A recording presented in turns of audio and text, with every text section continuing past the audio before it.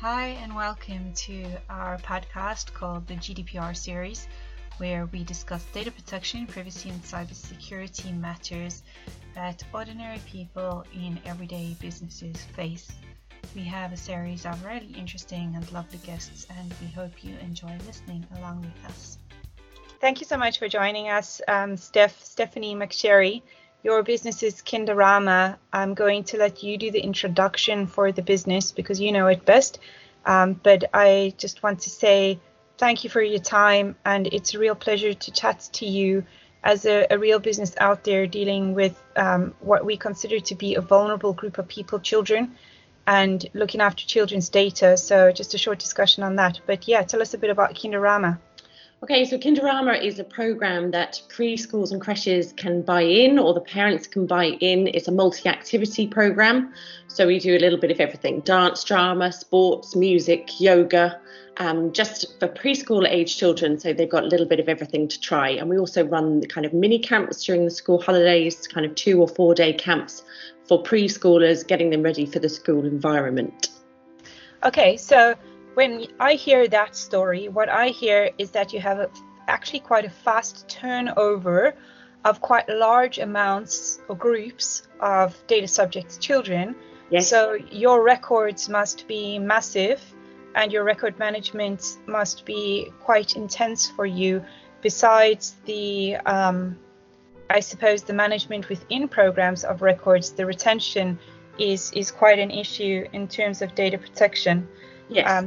Those are the words I hear when you're talking. Other people will hear beautiful classes, you know, fun stuff, all of that. Yeah. I'm kind of going like, oh my God, how do you actually even stay on top of that? Because it's really intense and it takes up a lot of time. Yes. And that's kind of what we're focusing on with these chats with business owners, is managing the data protection in a realistic way, simply. Yes. And for us, so our turnover would be yearly. So anyone that enrolls with us in a September, we would keep their records until the following September, and then everybody gets re-enrolled, even if the children do more than 1 year with us.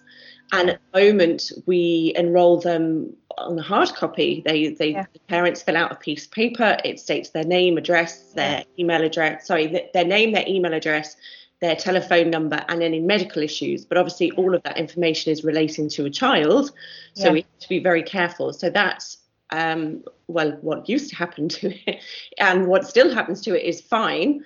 But I wasn't aware of any GDPR until it got talked about in a business group I was in. But actually it turns out what I'm doing is fine, because that form gets locked away in a secure filing cabinet in my office, and nobody else has access to it from that point on for the year.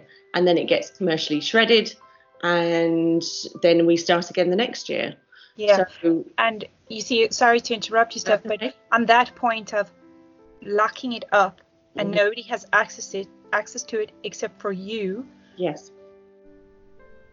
Why particularly is that, besides the fact that they're children?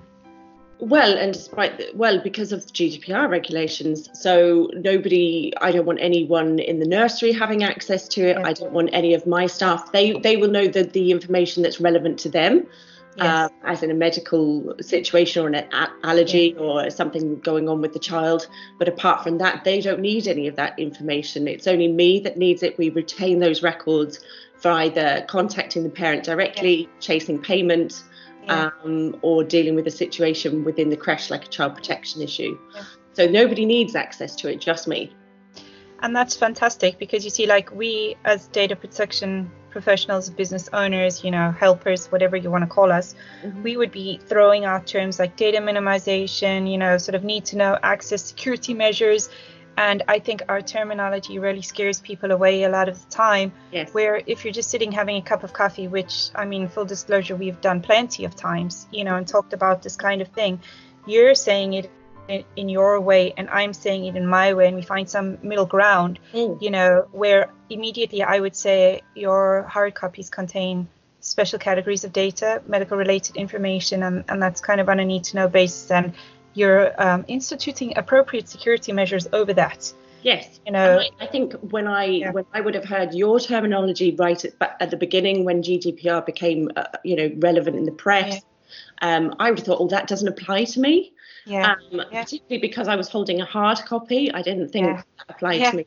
Yeah. And actually it made us change the way we do the registrations at camp, because we would have had that information openly on the table where people were signing in. They would have been able to see everybody else's information.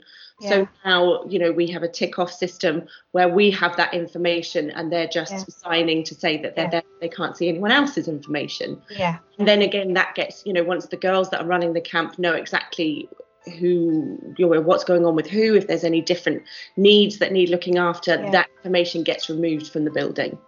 Yeah, and honestly, Steph, this is like a professional opinion. I think that you found a fantastic balance between not burdening your employees and the people who work for you in various different roles. You're not overburdening them with compliance requirements, but you're meeting your obligations under the law, which is a huge message to send out to people, because people say it's just too much, or it takes up too much time, or it's going to disturb our processes and our flows too much.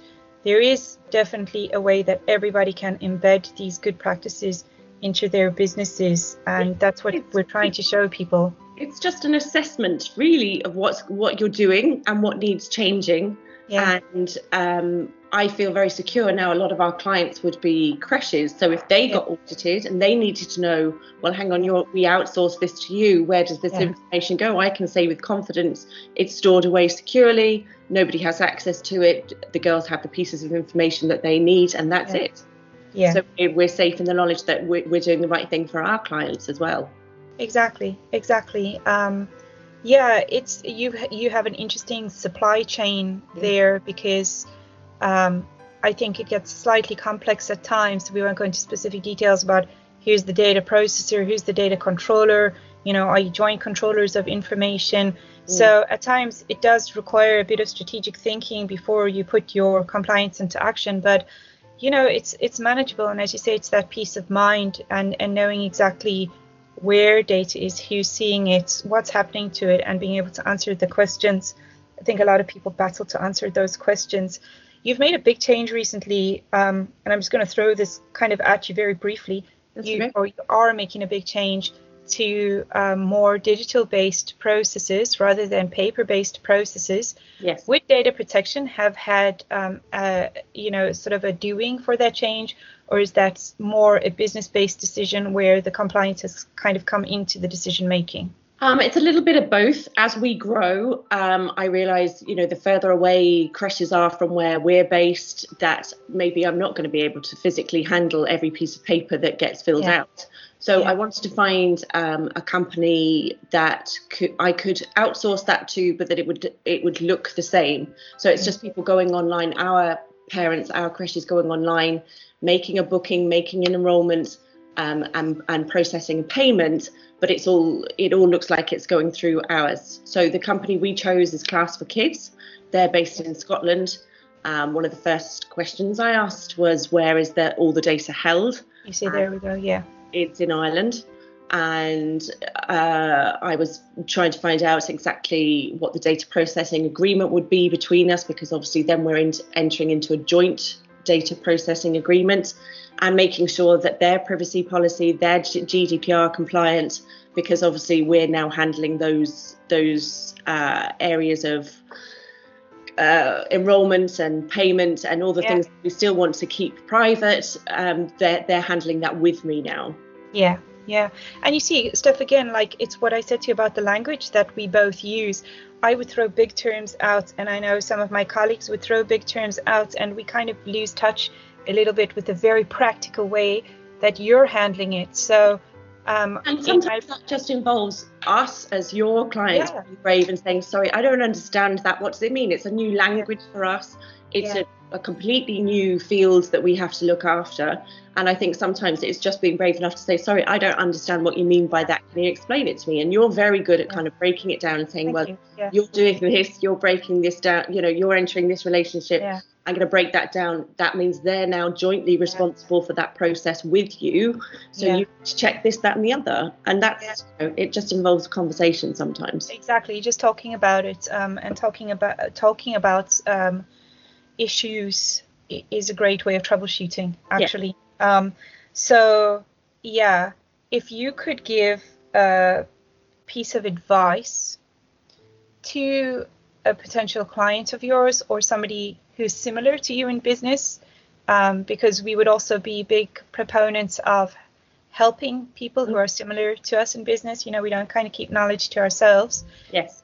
Just basically on that small point of assessing your suppliers, because you're putting a lot of trust onto them to look after your information, your client's information, your children's information in a way that would meet your expectations.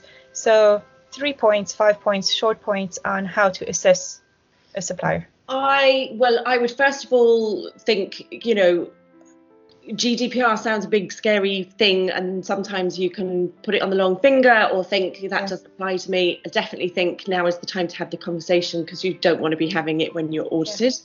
You don't want somebody picking up the phone saying, what is your process? What are you doing with this information? You don't have a clue. So just start.